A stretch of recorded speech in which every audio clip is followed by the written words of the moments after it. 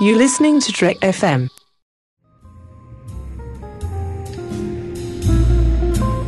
There was a little bar in Mill Valley where all the Starfleet trainees used to go. The 602 Club. You know it? I was there more times than I can remember.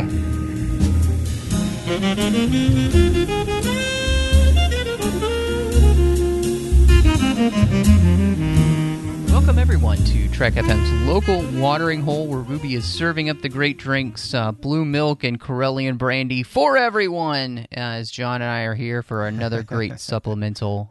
We've got some fun things to talk about.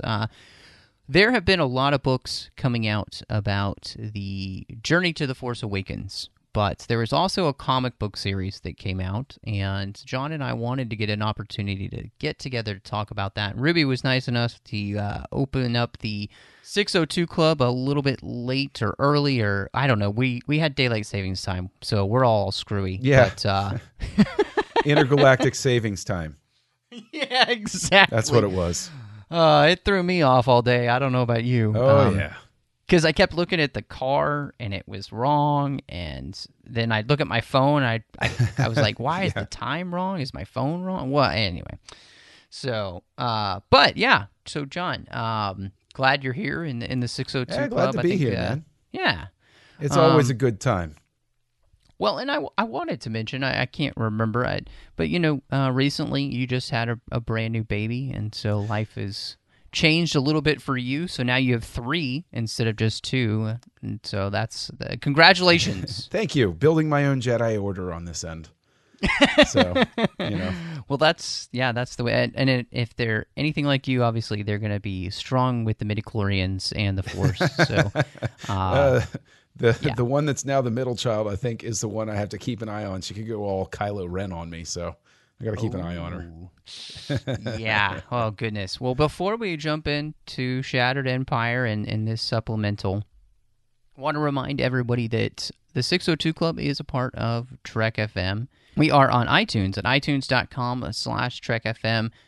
We're a feature provider there on iTunes, and you can find all of our different shows covering every single part of Star Trek.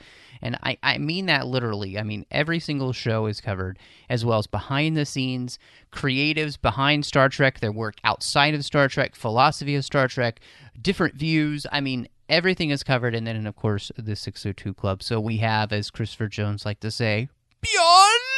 Yeah, Beyond is a very good way to put it. I think so. And I want to say really quick, congratulations to both you and our founding father of Trek FM on the recent Orb with Michael Dorn. If anybody is listening to this that has not listened to the Orb recently, go back and listen to the last couple of episodes because they have been fantastic interviews. Thank you very much. We have been very blessed on the Orb in the last 2 weeks to have gotten the chance to talk to Aaron Eisenberg, who played Nog, and then, of course, as you said, talking to Michael Dorn about his time on Deep Space Nine, as well as his Indiegogo campaign, Eternity. So Yeah. It's just been a blast. And then, of course, our friends over in Earl Grey, our Next Generation show, got a chance to talk to Marina Sirtis about the same thing. So very exciting things for the network recently. And you can find all of these shows at itunes.com/TrekFM, as well as our website at trek.fm. We're on Facebook at facebook.com/TrekFM, and we're also on Twitter at Trek FM, and you can find all of the shows there and us tweeting about the show. So get in contact with us. We'd love to hear from you, and we hope that you'll check out everything that we have for you here at Trek FM. So, John, we have this comic, and we have already talked together. We talked about 3 smaller books written for the younger age group, and one of those books was called Smuggler's Run, and it was written by Greg Rucka. And that one was about Han and Chewie between the films. So I think that actually took place between episode 4 and 5. Yeah. Well, Greg Rucka's been pretty busy because he is also the author of Shattered Empire. Yeah. And, you know, it's been so interesting walking through this journey to The Force Awakens because I think I would say 90% of what we have read has been pretty excellent. We both talked about Aftermath with Darren and Bruce and found some things lacking here. But the most interesting thing for me, and we put this show together. You did most of the outline, actually, and I really appreciate that. But besides that, there's this great point that you make about Shattered Empire literally is the aftermath of Return of the Jedi. Yeah. Because not only does Return of the Jedi play a part in the very first comic, but we actually start during the Battle of Endor. Yeah. So that things are the literal aftermath. I wanted to get your thoughts about how does this play? I mean, because we've talked a lot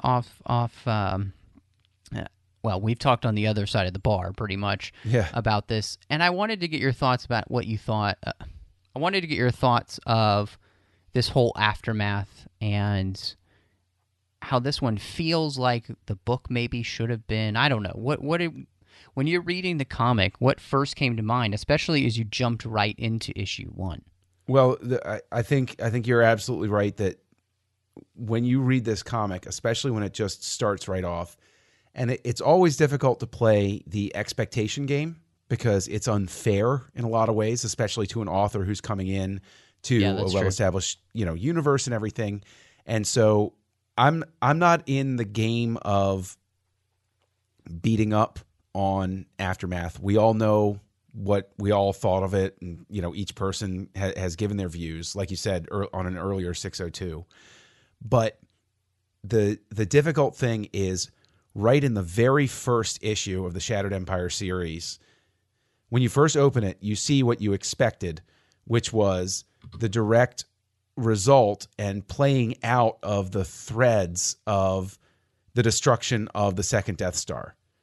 And everybody's reaction in that first wave, the first wave of celebration, of happiness, but also of their own expectations. It deals very much with a character we have never met before and putting them into the action so that they are instantly recognizably related to the main characters and what's going on. So without focusing on the main characters, it gives us the story beats that fill in what we wanted to see about the main characters. And that's just in the first issue. And it really, I feel, would have made a better debut effort for the new series. Because this being a comic book and a comic book series and a limited series at that, it has to make jumps in time and leave some gaps while it's filling in other gaps. And I really, really would have wished to see this turned into a whole novel, whereas my reaction with Aftermath was I got a couple of story beats that I liked, and the rest of it was meh. So, I mean, that's really the impression of the comic series for me. On top of that, the journey to The Force Awakens leads me to believe that something important to The Force Awakens is going to happen. And there are a few minor points that I got from Aftermath that I felt where I could see where the connections might come in. But this one immediately gives us the connection in the first issue. The Damerons. Mm-hmm. I mean, they are Poe's parents, and we are meeting them in the action and seeing how they are a part of the rebellion during the time of Endor and its aftermath. Yeah. And I think that was the thing that really jumped out for me, is that this book is called Shattered Empire, this series. Why aren't those flipped? Right. This should be called Aftermath, and Shattered Empire should be the name of that book that we got by Wendig, because that's really what that book is really about. It's really more about the Shattered Empire and the Empire trying to coalesce, find its way again. And this book is really about the aftermath of, what happened after Return of the Jedi for the rebellion. Obviously, Aftermath does work for the book that Wendig wrote, but when you're reading this feels more like Aftermath. Again, the other one feels more like Shattered Empire. Yeah. And so it was just an interesting thing. It's like I feel like they got their titles wrong. No, I think that's a fair comment, and I think that would I have? I mean, obviously, a rose by any other name would smell the same. To crib and mangle a line from a very famous author in the past, but I think you're right that the titles do. It's important to title things correctly, and I do think that the title Aftermath fits this series better than Shattered Empire. Well, and it's interesting because there are only small bits about the Empire here, and the parts that we get. The biggest ones are that the Emperor did have a contingency plan for if somehow he was destroyed or died, or to further on his legacy. I mean, he basically creates a scorched earth policy, which is known as Cinder, to take care of places that he really wants to see utterly destroyed. And so, on the other side, the majority of these books take place with that rebellion aspect and the aftermath for them of dealing with their expectations not being met. Yeah, and I think also to speak to that point is with Shattered Empire, you very much get the sense that, and I if they had had more time, if this had been maybe a 6-issue series, or if this had been a novel, you very much get the sense that they're not prepared for, for what happens when the Empire, when they think they've beaten the Empire. Like, you very much get the sense that everybody's, and they revisit this a couple of times through the comics, where people are kind of caught flat-footed, where they're like, wait a minute, I thought we were done fighting. I thought we won. And basically the big theme is it's not that simple. And to speak to your point about Operation Cinder, how perfectly in keeping with Palpatine's philosophies of life and death and vengeance and all of those things is it for him to have a special contingency plan that goes out to the loyal admirals and says, hey, you know what? You may have heard some things, but kill everyone. Just wipe them all, wipe them out. All of them. Exactly. Yeah. There you go. Yeah. Well, and the fact that one of the biggest parts of Operation Cinder is targeting Naboo. And in some ways, I feel like his targeting of Naboo is to wipe out anybody who may have known him as Palpatine before, he ascended to the emperorship. To make sure that his legacy of being nothing but the emperor is all that lasts. And his retribution against having to have come from anywhere. You can almost feel that he resents that he had to come from somewhere, especially anywhere, even as good as Naboo was and beautiful as it was. I almost, you know what I'm saying? Like the psychology of the character of Palpatine. Interesting. I think it's a very interesting read. I do. I think it's valid. I think it's a very interesting read. I took it in a different sense of he knew if he was dead because think about it, with the Sith rule of 2, what if Vader made the play and assassinates Palpatine? Palpatine has things set up. In a sense, going after Naboo punishes Vader even further by wiping out the last vestiges of the woman who loved him. It has sort of that spin on it, where this contingency plan exists no matter how the Emperor dies. And it exists as it's doubtful Vader even knew it existed. So Vader makes his play, Vader makes his Sith grab for power, and Palpatine's orders go out and is like, hey, you may have heard I'm dead. Kill them all. Yeah. And so he sort of, in a sense, you can almost get this idea, and this ties in a little bit to the little tidbit we got in Aftermath of the Empire just being filled with the type of people that would turn on each other so easily. They wouldn't necessarily be a cohesive force. And so the Emperor, if I die, I'm taking you all with me, and you're all just going to fight and wipe each other out, because I don't want to envision a galaxy where I'm not in charge. And so everybody's just going to be miserable if I'm dead.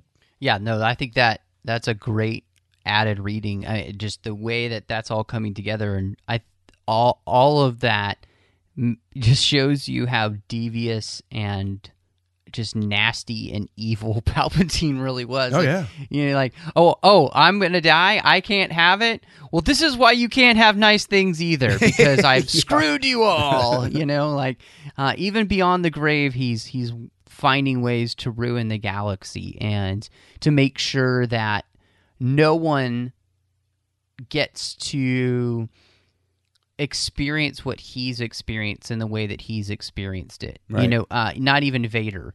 Not even, unless, and this is my guess, unless it was specifically his hand-picked person. And maybe, if Vader hadn't ended up more machine than man, he might not have had these plans, because he would have felt more comfortable leaving the galaxy.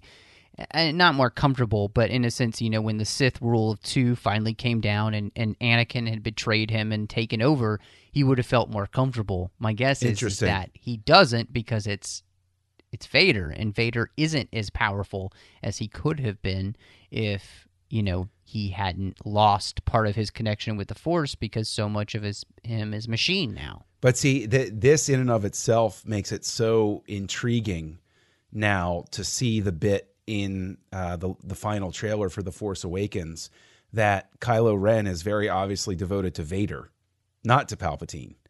And so his devotion to Vader, maybe the whole finish what you have started. Right. Maybe the whole devotion to Vader ties into the Operation Cinder thing, where that could be. The First Order finds out about it and they're like, we just had a crappy leader. If Vader had been in charge, we'd have been great. Let's follow his example. Because Vader was always a great leader of men and inspirer of troops. See, the thing is, this I think, and again, I don't want to get into the Aftermath kicking game, but compare the sort of thought processes and conversation we're having and the way we're unpacking things compared to the conversation we had with Aftermath. And I promise I'm not going to keep going back to it, but the fact that this comic book series, these 4 issues, we're sitting here and we're unpacking so much from this one tiny plot detail versus what has come before. Like, I think that speaks volumes to the way that the story beats are treated and the way the story unfolds in this series. I mean, could we just get a T-shirt that says "Greg Rucka is my master"? Dude, I'll tell you what, had man. Those Lucas is my master, Joss Whedon is my master, but I feel like Greg Rucka, like Dave Filoni, gets Star Wars. Because even just the way the dialogue works here, all throughout the issues, I wrote that in my notes as I was rereading these, is that the dialogue feels Star Wars-y. There's some points where it's almost like that fun Star Wars cheese dialogue in some of the places. The way that Leia and the Queen of Naboo and Shara are talking to each other when they're flying in the Naboo fighters is really, really interesting. And again, there's some of that dialogue. It has that Star Wars-y feel where it's like, if the right actor says this, it comes across perfectly. So I can hear Carrie Fisher giving these lines, and it's just perfect, You know who he really nails in terms of getting the voice? And I have to really give him a lot of credit for this, is Lando. Lando's moments in this series are fantastic. Like right from the get-go, when they're at the final, when they're at the celebration in the Ewok village, and Lando starts hitting on let's just call her Poe Dameron's mom. Yeah. But and as she's walking away, they have the little word bubbles, and it's Han and Lando talking. It's like, you never quit, do you? Never, my friend. I appreciate beauty, or something like that. It's like, yeah, okay, I can totally see this. You're right. This is Star Wars-y dialogue and feel, and it gets a laugh out of you. It gets a legit laugh. I wanted to ask you to kind of moving on a little bit, the timing and the sequencing. Obviously, there's time between the issues, and it's kind of nice because they'll give you, 10 months after the fall, the destruction of the Death Star, 22 months and all this, kind of letting you know how much time's taking place.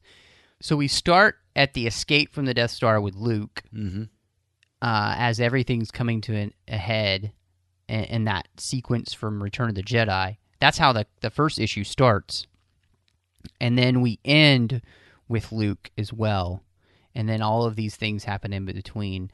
How does the sequencing work for you? Did it work to have it start with, right in the throes of Return of the Jedi, putting you back in?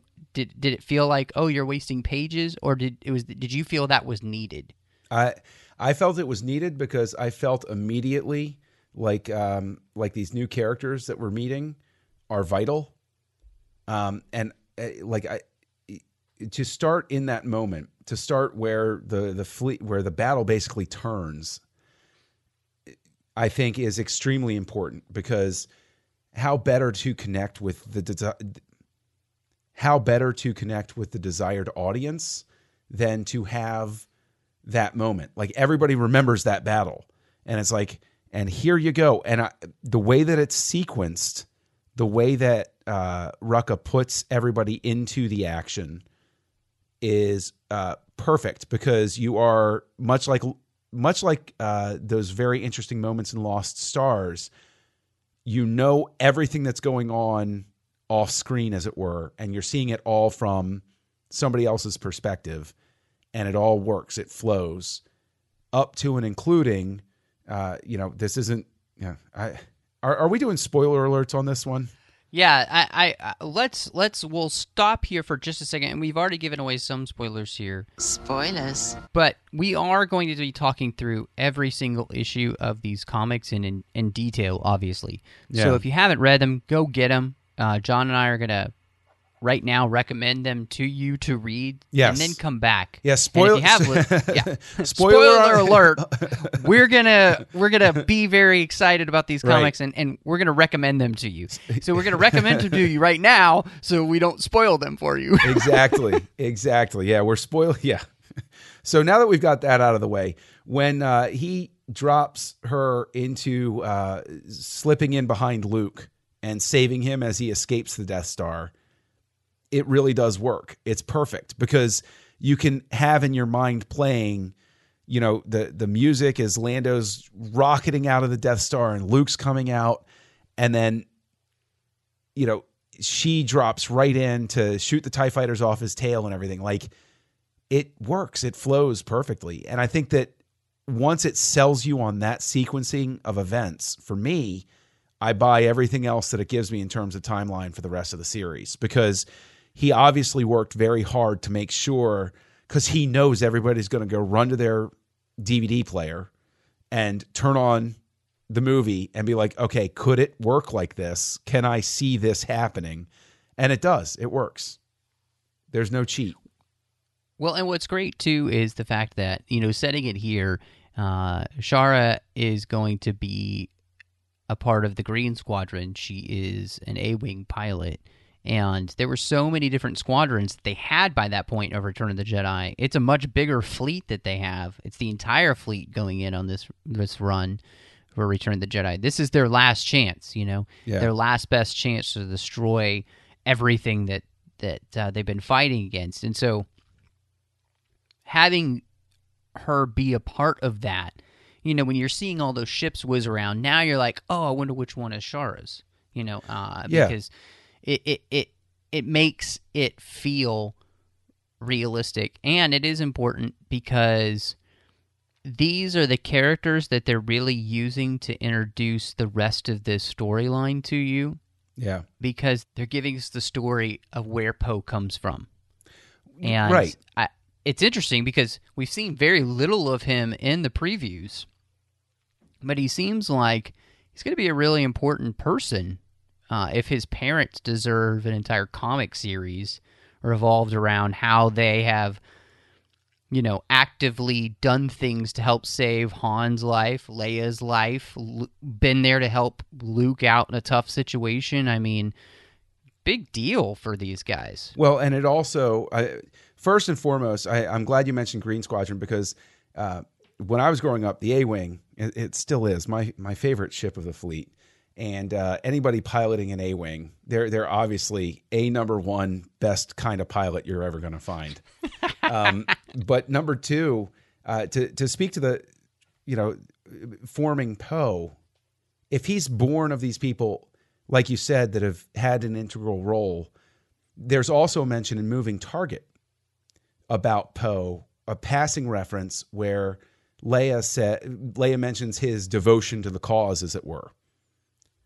And if these are his parents, obviously I can see why he has that devotion to the cause, because either these are two people who were in the thick of things to get the alliance moving along and get it to its victory and survive the aftermath. I can see why somebody growing up in that household would be completely devoted to the idea of what motivated this rebellion and what motivated the ideals of what they wanted to establish after the Empire. Not only that, but you can also see why the Damerons would be so close with somebody like Leia. Like why Poe, she mentions in that little tidbit there in Moving Target that he's on an important mission for her. Mm-hmm. And so why she would trust him, because both Damerons have been intricately involved with General Solo, Leia Organa, and, of course, Luke Skywalker. Yeah. And I think they have earned the trust of all three of those main characters. And therefore, it's a really neat way to be able to see that these are important characters, and this is why their son is going to be important as well. And like you said, they really are people that believe in the cause. Shara here, the whole thing is that her squadron commander is ushering her out of the service, not because she's done a bad job, but because he sees the toll it's taking on the marriage and the family that doesn't get to be together. And this is one of the coolest parts about this, is this whole thing is that why have we been fighting this rebellion? Well, we've been fighting this rebellion so we can grow up in a world and in a galaxy with freedom, free from fear. We can raise our families, and we can find a little peace. And that squadron commander recognizes we need good families to raise other good kids so that we can continue if we need to. Because as this shows, this shattered empire is going to continue to be a thorn in our side. And this may go on longer than we thought it was going to. Mm-hmm.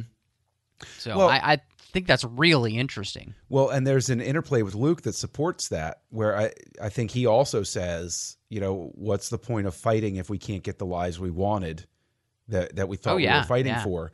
And I think personally, and this ties into my own theory of what happens to Luke, is that Luke has basically retired by the time Force Awakens comes around. And I think that line here in this series, that interplay he has very much speaks to, Luke became a Jedi, and once he becomes the full Jedi that he's supposed to be, he realizes it's not about being a warrior.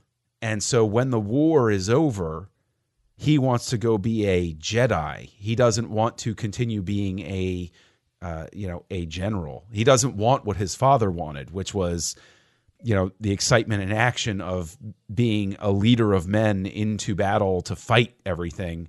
He wants to go off and lead the Jedi way and let the galaxy work out the way that it needs to. I mean, that's my own theory about Luke, but I would say that this little sliver of Luke supports that idea for the path that he's going to be going on, his own journey to the Force Awakens, as it were. Well, we'll put a pin in that. And Okay. We'll talk about Yeah. Luke a little bit more later on because I definitely think he deserves to be talked about. But Sure. I wanted to just go back a little bit because in what we had been talking about the transitions and the time placement here, escaping the Death Star and how that flowed together. We really got into talking about the Damarins. And I thought that this, again, and I'm not going to continue either knocking Aftermath, but I did think that we would get some more obvious links to The Force Awakens. Mm-hmm. And so when I first opened this comic, I got the first issue, and I'm reading through it. I think I actually did text you, and it was something along the lines of, what? Right. The Damarins? Like, seriously? Like, that? Yeah. I couldn't believe that they were telling this story in a comic book form Mm-hmm. when I feel like their story and all of the stories they're telling here really do deserve, and no offense to anybody, I don't want you to hear this at all. There's no offense meant that this should be a novel and not a comic book. And the Right. only knock about the comic book is that it's not longer. There's not more issues. Right. That it doesn't yeah. get to get in more depth. That's the only issue I have with it. Yeah. Yeah. You're absolutely right. It is. I'm a huge fan of comic books, and I still have my original Marvel Comics run, and that's another bit of praise that I'll throw on it is that this feels and is paced like the comic books of the old Williamson Goodwin era, that Marvel had back in the 80s, and so you're right. It's not a knock. I do think it should have been a longer series though. Because it definitely, I mean, this, we know that the authors in a lot of cases were given story beats. I forget in whose interview I read that, but the authors were given story beats, and they said, you have to tell this, you have to do this, and then you have to, get them from these points to these points. But, everything else is sort of, up to you. And I almost wonder, I almost have a sense with this that because this was the comic book, by some sort of miracle, some of the story beats that we really wanted came into this. Like I can't tell whether this is he was given the lean story beats and said, okay, you got 4 issues of a comic, stitch it together, or whether he was given more of a fleshed out story about, Poe and said, okay, pare it down. Do you understand what I'm trying to get at here? Like, was he given more of this as like, this is Poe Dameron's backstory and fill it in? Or was he given, you have to make sure that, again, spoiler alert, Luke gets the trees, and none of our heroes die, and Operation Cinder. Like, do you see what I'm saying? Where it's like, was he given just like 3 or 4 bullet points, or was he given, here's Poe Dameron's backstory, here's who he comes from, now tell us about his parents? You know what I'm saying? Was it, hey, Greg, here's some very, very rough outlines. What would you do with this? Right. Like it could have been even rougher. So yeah, I think that's a great question. I don't know. All I can say is that the outcome is wonderful. What he came up with, what happens in these comics, I think is so interesting and so well done and so fun and so much what I wanted to be able to see from this post Return of the Jedi order. This post-Return of the Jedi, aftermath, this is what I'm really wanting to get at. Right. Whether you liked the old EU or not, the best part about it is that when you read the Truce of Bakura, it was Luke, Han, and Leia. Yeah. When you read the Courtship of Princess Leia, for better or worse, it was Luke, Han, and Leia. Definitely worse. And the same thing with the Thrawn trilogy and so on. So that's that we want to see how these main characters go on. And I don't think that's unrealistic, because even when you think about the shows like The Clone Wars or Rebels, it's using the important characters to the saga to tell us something about. It introduces the new characters, but they're always bringing in the important characters to the saga to help ground us and make it important. Where we've got Ahsoka now in Rebels. We've had Vader. We've had Bail Organa. Things like these, the touch points that help us know where the rebels fit in and keep us grounded and how important somehow they're going to be. And same thing, with Luke and Han and Leia. I mean, they're at the very core of what would be happening right after Return of the Jedi, because they're still so intimately involved with everything. Leia specifically, and Han, who, God, I love the fact that you actually still see Han continuing to be a general.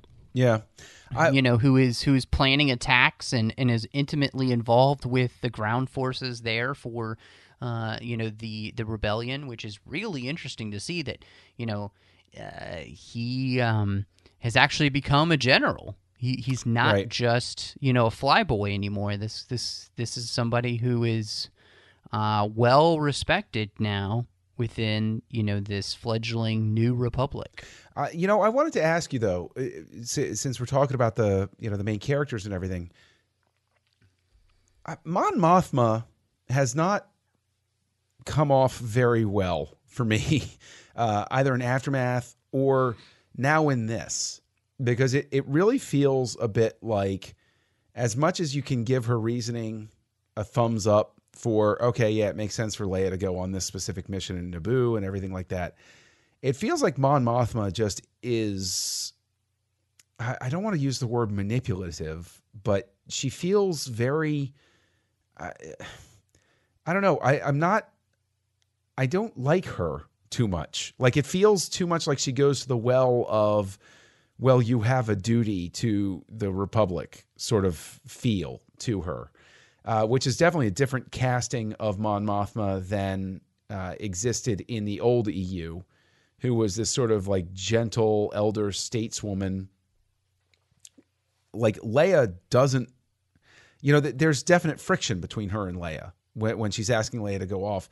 What was your sense of her from that interplay? Because like I came out of it because I reread it for this, right beforehand and everything. My sense of her is just that, like, she's not up to the task of being the leader. Like, Leia should be the one leading the Republic now. It feels like Mon Mothma isn't up to the task of becoming the leader that the Republic needs to establish it. She's neither the leader that they need or deserve, and to put it in Batman terms, right? And I think that's already been made. That's one of the things that Aftermath did do, was to give us a picture of her, and that she does want this fighting to end. She wants demilitarization and all those things. Why she's thinking that at a time when the galaxy is still completely spiraling out of control, I have no clue. It does almost seem like she's the war-weary, president, to put it in those kind of terms so you understand, who's just not up to the task anymore.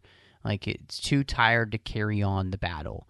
And there doesn't seem to be a lot of fire in her anymore for the peace of the galaxy, for eradicating this totalitarian regime completely so that it can't come back.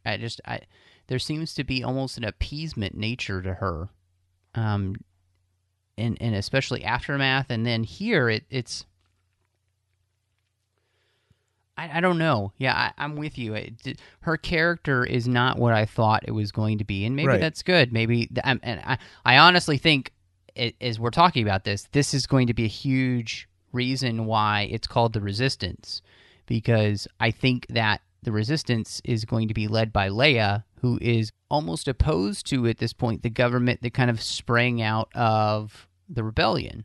Is there going to be that that battle between the side of Mon Mothma who is really looking to just try and build up peace and prosperity, and a more hawkish type person like Leia who's seeing the danger that's still out there, especially with the First Order, possibly the Knights of Ren, things like that, becoming more and more prominent and realizing we have to take a stand against this. And so that's, to me, what's really interesting here, because Leia continues to seem to be up to the task no matter what's asked of her.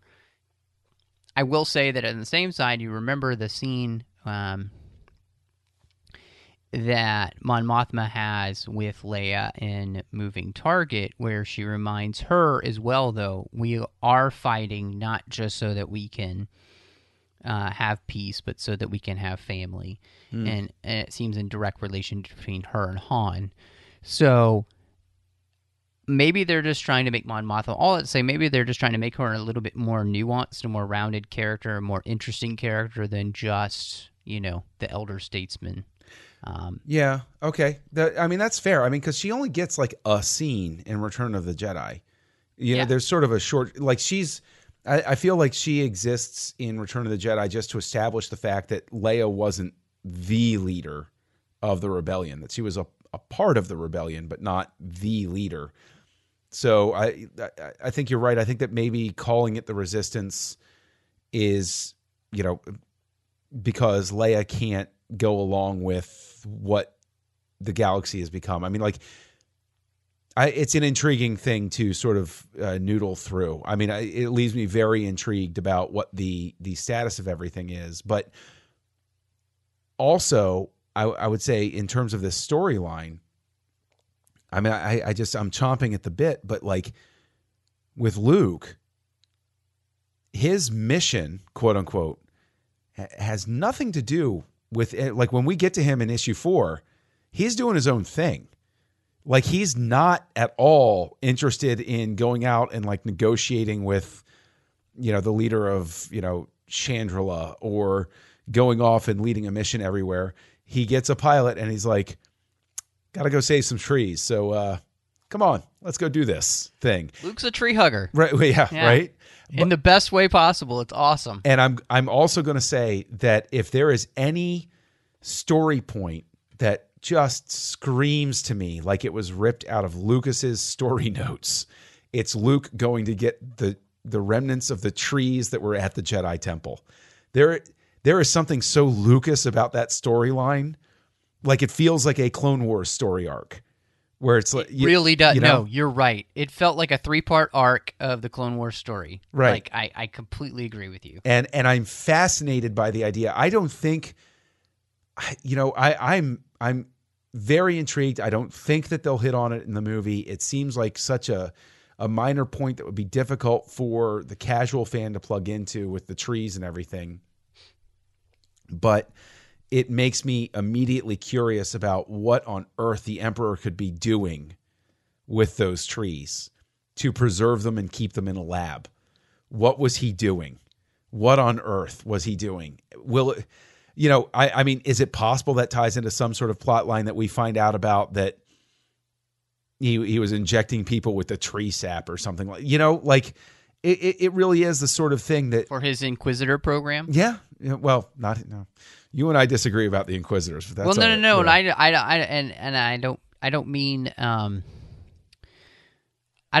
that our disagree, and I don't think we don't really disagree, because I agree with you. That's exactly what it could be with Vader and being in charge of the Inquisitors. My guess was, though, we've already seen. I'm just trying to connect the dots. We've already seen Palpatine very interested in the Children of the Force arc there in the Clone Wars. Very interested in that. It's not canon anymore, but I still think it comes from some Lucas-type ideas. The Darth Plagueis novel, where Plagueis was very interested in the study and the science of understanding the Force and how it worked in things. I could see that being something where Palpatine is as well. But my other thought with the trees, beyond all of that, which connects very well and makes it very interesting, plot point, is it just that these trees are so strong in the light side of the Force that Palpatine had destroyed them and then just kept these two little saplings alive because he was using them as study? And it was a way of keeping the light side as small as he could make it in the galaxy.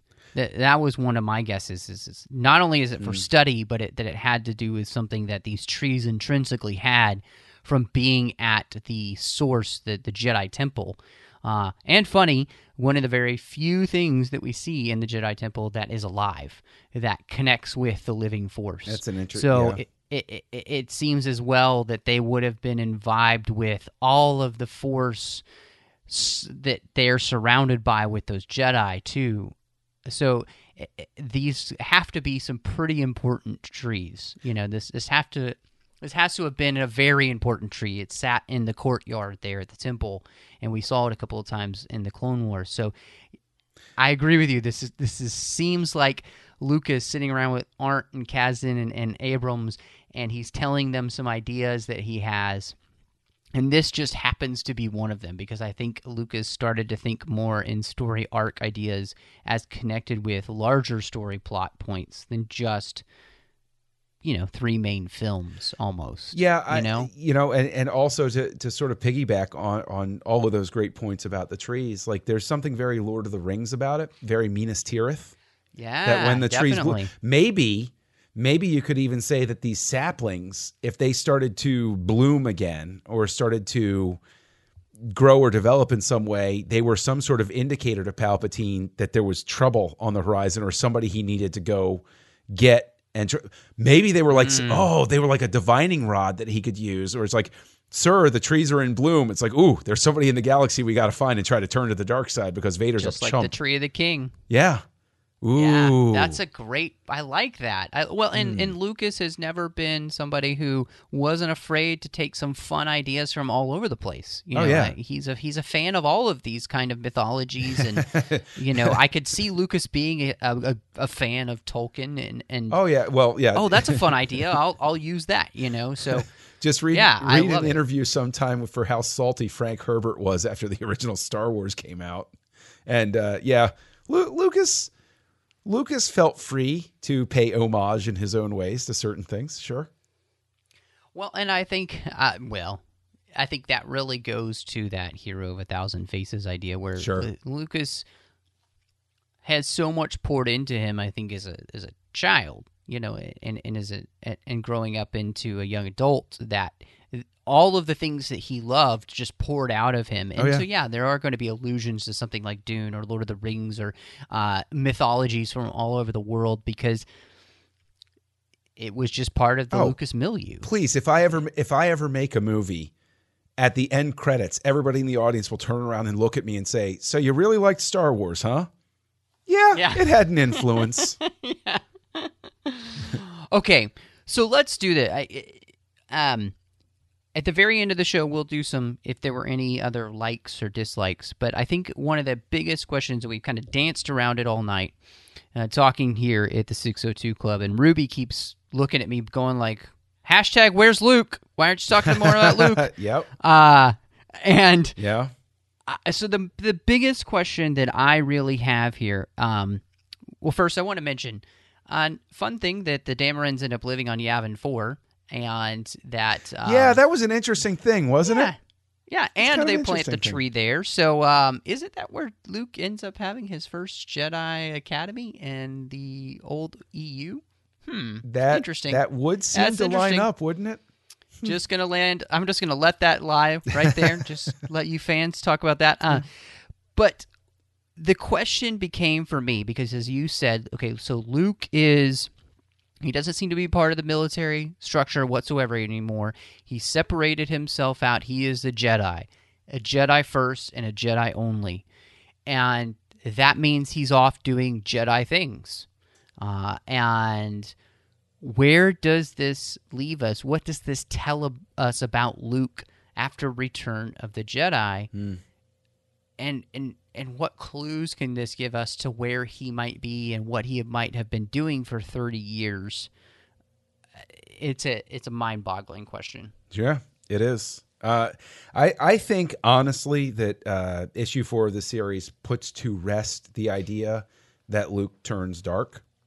I know that is a very popular thing to kick around. There was a whole Huffington Post thing where I read it and my blood pressure spiked while I read it, and I was like, no, you can't take the big victory of the films away from us, guys.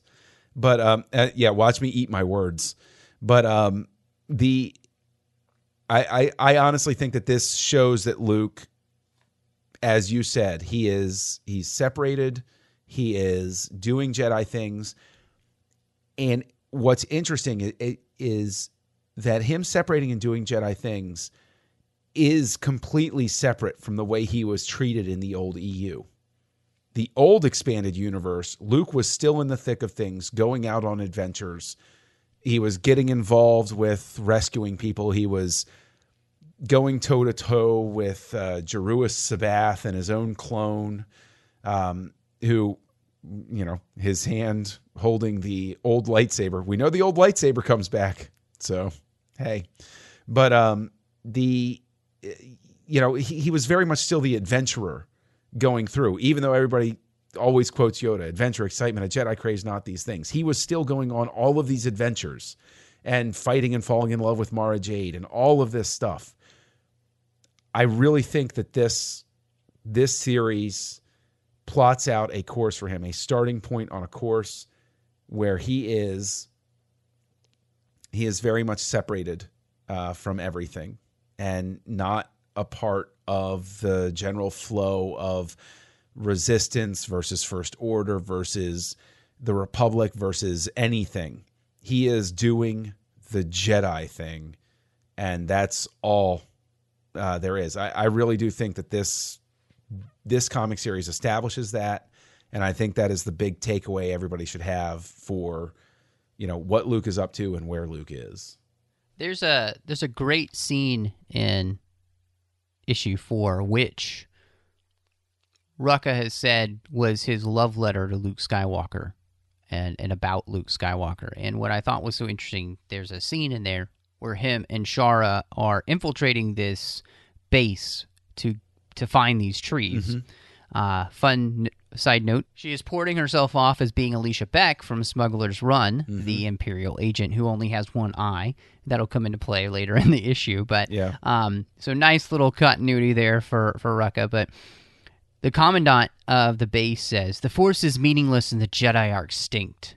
And you can just hear Mark Hamill saying, "You could not be more wrong." Yeah.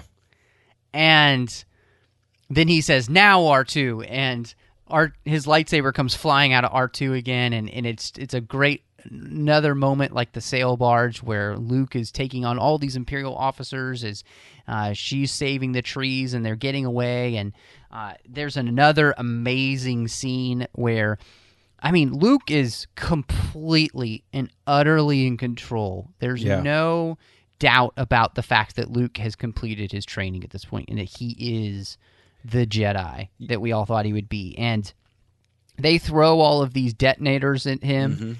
and he says, "Was probably the last mistake you'll make, Commandant." Right. And they all blow up, and it's so Luke. But it's to harken back to him being a Jedi, it's like what he says to Jabba. Like with Jabba, he's like, "That's the last mistake you'll ever make." The impression, the way it plays out in this, is Luke has made even further of a leap, even more development, where he's saying it very calmly. Like there's almost, when he said, you can almost feel this sense of pity underneath the words, where he throws the detonators back, and there's almost this subtext of, not almost, there is this subtext of, "I'm so sorry you made this choice. This was really not the wisest thing you could have done." He's not bragging. He's not rubbing it in their face. He's not laughing about it. He's throwing the detonators back. He knows how this is going to end. And he's letting them know, I was really just trying to get out of here with the trees. You could have just let this happen. Well, and there's this one panel right after that happens in the explosion, and Luke has his head bowed. Mm-hmm. I think it speaks to what you're talking about. It's almost as Luke is frustrated and sad that he had to make that choice to save him and Shara and the trees. But that was the choice that he needed to make to do what he needed to do. And obviously these are Imperials, and so there's no love lost there. But the destruction of life, even when, like you said, Luke is pretty much, I could have just gotten out of here and we all could have lived, Right.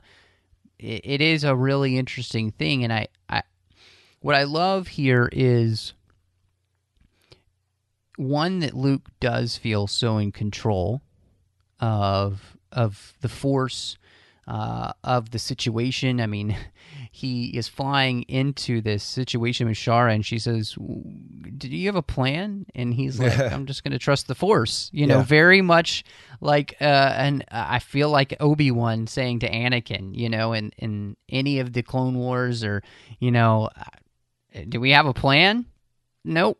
Well, we don't, but we'll get through it somehow. It's like we always do. It's like a trap. What's the plan? Spring the trap. Exactly. It's exactly what it felt like. Or even Qui-Gon, when they have run out of power and they're at the bottom of the ocean on Naboo, and Jar Jar's freaking out, and Qui-Gon's whole reaction is, it's gonna be all right. Don't worry about it. And Jar Jar's be fine. Right. It's like an option will present, or when they're stranded on Tatooine and they've got no money, they've got nothing. And we got no money. Right. We got nothing to serve and get us money. Our pets' heads are falling off. And Qui-Gon's whole reaction is, the Force will present an option. It'll show up. So this is not the first time either where it feels like there's an echo of Qui-Gon somewhere in there.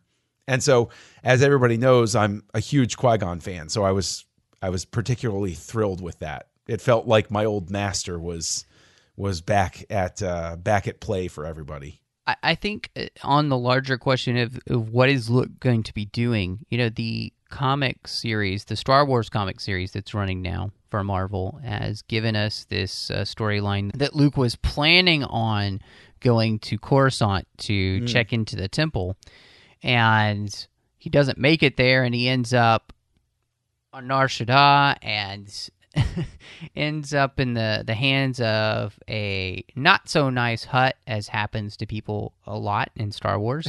I want them just once to break with tradition and have somebody meet a Hutt, and it's like the nicest person they've ever met in their life. That would be awesome. Like gives them like tea and crumpets, and it's like, how can I help you out? But anyway, are you sure you don't need anything else? Here's some money. Go ahead. No, have some fun. Here's some credits. Enjoy. On me. But no, this Hutt is a procurer of all things Jedi, and he holds them in a warehouse. And Luke opens some Jedi holocrons for him, which, again, holocrons are for Jedi or Sith, not for just anybody. That's a whole other story. But I love that storyline because I think it opened Luke's eyes to what's out there for the Jedi. And so it seems to me that what Luke is doing for the next 30 some odd years really is trying to do all the research he can about the Jedi, about where they come from, and trying to find ways to reestablish those things where he can, like these trees. Well, and also not make the same mistakes they did. Exactly. And it does seem, too, when we talked about, and we've talked about this in our prequel episodes, is the Jedi being tied to a government.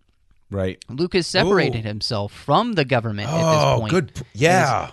Is not making the same mistake of creating a new Jedi Order that is now tied to the New Republic. Right. No, Luke is, again, he's doing his own thing. He's searching for some trees. I feel like he's going to go and try and find as much as he can about the Jedi. And maybe that's one of the things that Luke is waiting for, is the right time to return the Jedi Order. The right people to come find him. Maybe that's why he secluded himself. Not because he did something terrible, but because he hasn't felt the leading and the living force to create a new order just yet. The time is not right. And maybe that's where the awakening comes in, and that's how this fits. But I do think that this does clearly show us a Luke who is committed to the Force. Yeah. And that's the kind of Luke that we all, I think, in the end, whether you love her or not, that's the Luke that we always loved. I loved seeing that Luke, you know? That's when the EU was at its best, was showing us a Luke who is committed to the Force and really powerful in the Force. And so I'm so excited. Rucka has me so excited for Luke in, you know, this new trilogy and what Luke could be doing. And again, this is a 4-issue comic series, and I just feel like there is so much to unpack. There is so much in this that, you know, look at the conversation we're having, and we're just talking about one aspect. Like, the Luke thing is just one aspect of it. And look at how it has captured, you know, the fiery fan speculation of like, oh, what does this mean? Oh, where is this going? Oh, does it tie in like this? Like, that is really, you know, if you didn't stop the episode earlier to go off and read the 4 issues, you know, either immediately after we're done, whatever it takes, it's worth the money. Just go pick up the 4 issues and just read them. Just get it over with. This is going to really, really inform your experience. And if you did miss this in its issue form, it'll be coming out in the graphic novel version, the trade paperback, on November 17th. So you'll be able to pick that up. But I encourage you, don't wait. Just get this on Comixology or go to your comic book store. Go find these issues. Get it on your Kindle, whatever you need to do, because it's really worth reading. So I just really want to encourage you in that. John, I wanted to, before we kind of wrap everything up, anything you really liked that we didn't talk about yet? Because I was thinking in my brain of something we hadn't talked about too much. Or was there anything you disliked?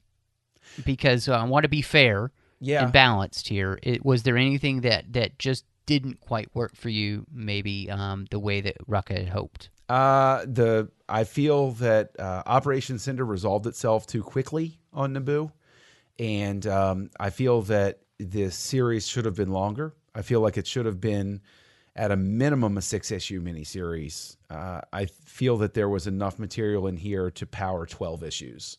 And I know that that's a maxi series, like the original Secret Wars back in the old man day, like I enjoyed.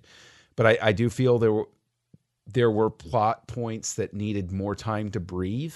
It felt like he was very conscious of the fact that he only had 4 issues. Not a knock, because they were great.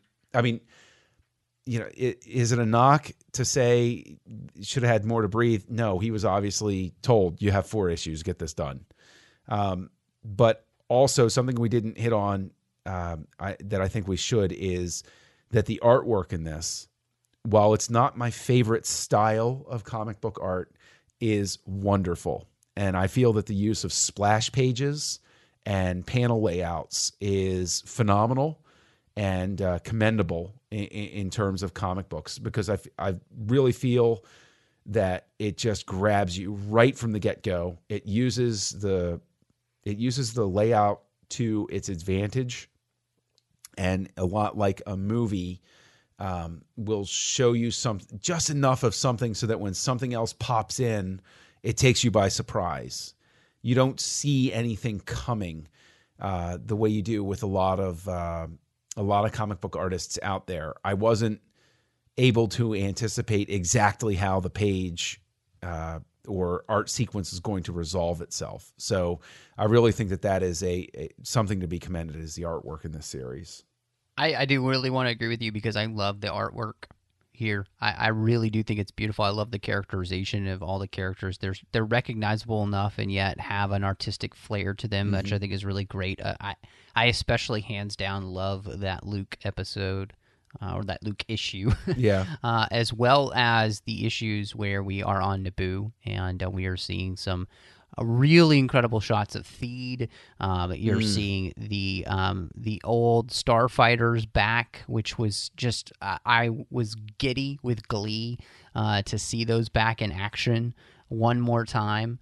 In fact, just the fact that we were back on Naboo, and a couple of things. One, Leia walks into that hangar and immediately feels cold. She can still Oh, feel yeah. the darkness of Darth Maul and what happened there.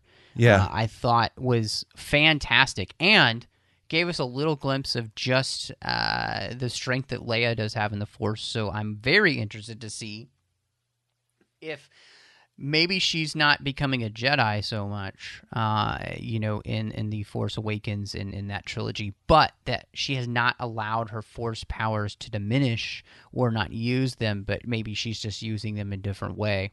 Very excited to see that. Also, really liked the end of issue 3, whereas Kes and Shara Dameron are embracing. You see Han and Leia walking away together, arm in arm. Yeah. And so I think in some ways, for me, helping to, again, put to rest the fact that Han and Leia are still very much in love and still very much together. And just makes me more interested to see how their relationship does play out, because obviously in the new trailer we had them hugging and her, very despondent as she hugs him and is in Han's arms. So really, again, I'm so speechless here, John, because this comic series is phenomenal. And what I did dislike is that there are things that have to feel rushed at the end of every issue that I would have loved to have seen, even if maybe each issue had been 48 pages. Interesting. A double issue just to give you more room so that the storylines could be longer. Sure. I think that could have, you don't necessarily have to do, which could also just be 6 issues. But I do. I feel like it needed more time. And maybe the reason it's only 4 is because they just don't want to tell us anymore about what happened with this trinity of characters before The Force Awakens, because they're trying not to give away too much. Right. They just want to give us a little taste so that we can play the guessing game. Yeah. And if that's the case, then thank you for doing it, because this is what I think we wanted from Aftermath, and we got it here in Shattered Empire. And as we talked about in our show about Aftermath, I think this is what we're going to get with Life Debt, the next Aftermath book. I think part of that book is going to be about Chewie and Han. So, and then the other one is Empire's End, which seems to be very much reminiscent of. Obviously, there was an old comic named that, but a terrible old comic by Dark Horse Comics. Maybe it's called the Empire's furthering End. of the storyline we got in Lost Stars, that Battle of Jakku, where things seem to come to a close for the Empire itself, and maybe the formulation of the First Order. Yeah. So again, just a lot of things so right here, John. If you had to rate this, is there a rating that's good enough? Wow. I don't know. For a comic book, I would say that on my scale would be bad, entertaining, enjoyable, stellar, or must read. And for this, I would give it a stellar for non-Star Wars fans and a must read for Star Wars fans. I like it. I don't have anything to add to that. So, which I think if we were translating it numerically, it would be 5 Naboo fighters, which is a perfect rating. Okay, there you go. Yeah, 5 Naboo fighters. I like that. I think the Naboo fighter makes a very nice, little concept icon to replace stars. Let's start campaigning all of the critics to rate everything as Naboo fighters. I like that. They're so beautiful anyway. I agree. So, the design of anything in Naboo is gorgeous. And anytime we get to use their technology again, I'm always excited. So, yeah. I'm completely there with you. So I'm glad we got a chance to talk about this. I hope everybody will read them and then get it back to us on the Babel Conference. That's our listeners-only discussion group. Hit us up there. Just type Babel in the search field on Facebook, or go to the discussion on the menu bar at trek.fm, and you can join our group. It's for the listeners only. And we love having conversations with you. We love catching up with you. So if you'd also like to send us an email at the 602 Club, go to trek.fm/contact. You can choose to show the 602 Club, and that'll come to me. I'll make sure John gets a copy of it as well, and we'll answer any questions that you have about Shattered Empire or anything else that we're doing here on the network to any of our shows. So we love hearing from you guys. Of course, we're doing, with the special Star Wars feed right now, we're doing a review contest, and I was able to pick up a extra copy of the Darth Vader and Ahsoka 2-pack of action figures, and I'd love to give that away to people for writing a review and rating us in iTunes. So just go to iTunes and rate the 602 Club Star Wars special feed and review it. I can only have the written reviews be the ones that are entered, because that gives me the name of the person that wrote the review. And I really appreciate all that have already done that, and I'd love to give this away to somebody. So go and do that. I'm really trying to also just get that feed off the ground. Like, you all helped me so much with the ratings for the 602 Club feed, and I really appreciate that. I had a great time with Scott Gilbert being on the show, because he was the winner there. We're ending this contest in December 1st, so we have all throughout November to get those reviews and star ratings in and help us out that way. I really appreciate you guys. Also, too, just hit the subscribe button there in Apple. Definitely helps us out as well. You can do that on both feeds, and really appreciate all of you people for helping us out that way. If you're not an Apple user, we've got you covered. You can find us on Stitcher, TuneIn, SoundCloud, Windows Phone, and of course you can stream and download that MP3 file from the website at trek.fm and grab the RSS link as well.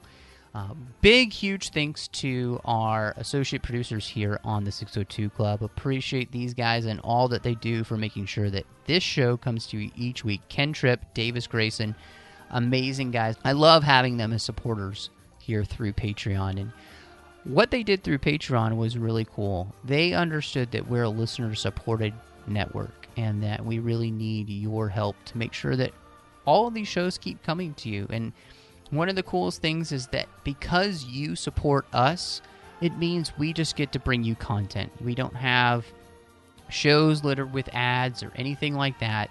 When you tune into a Trek FM show, you know you're going to get great content, and only the content. So if you'd like to help all of these shows keep coming to you each week, just visit patreon.com/trekfm. We've got the new patron zone at patron.zone for anyone $5 or more a month. It's a great place. You get the shows early. You get some fun ringtones that Christopher Jones has made. We've got wallpapers and so much more for you there. And if you're $25 more, you can be on the Patreon Roundtable with us every month, which is listeners coming in who are at that level, as well as hosts from around the network just getting together to talk fun things about Star Trek. So we hope you'll join us through patreon.com/trekfm.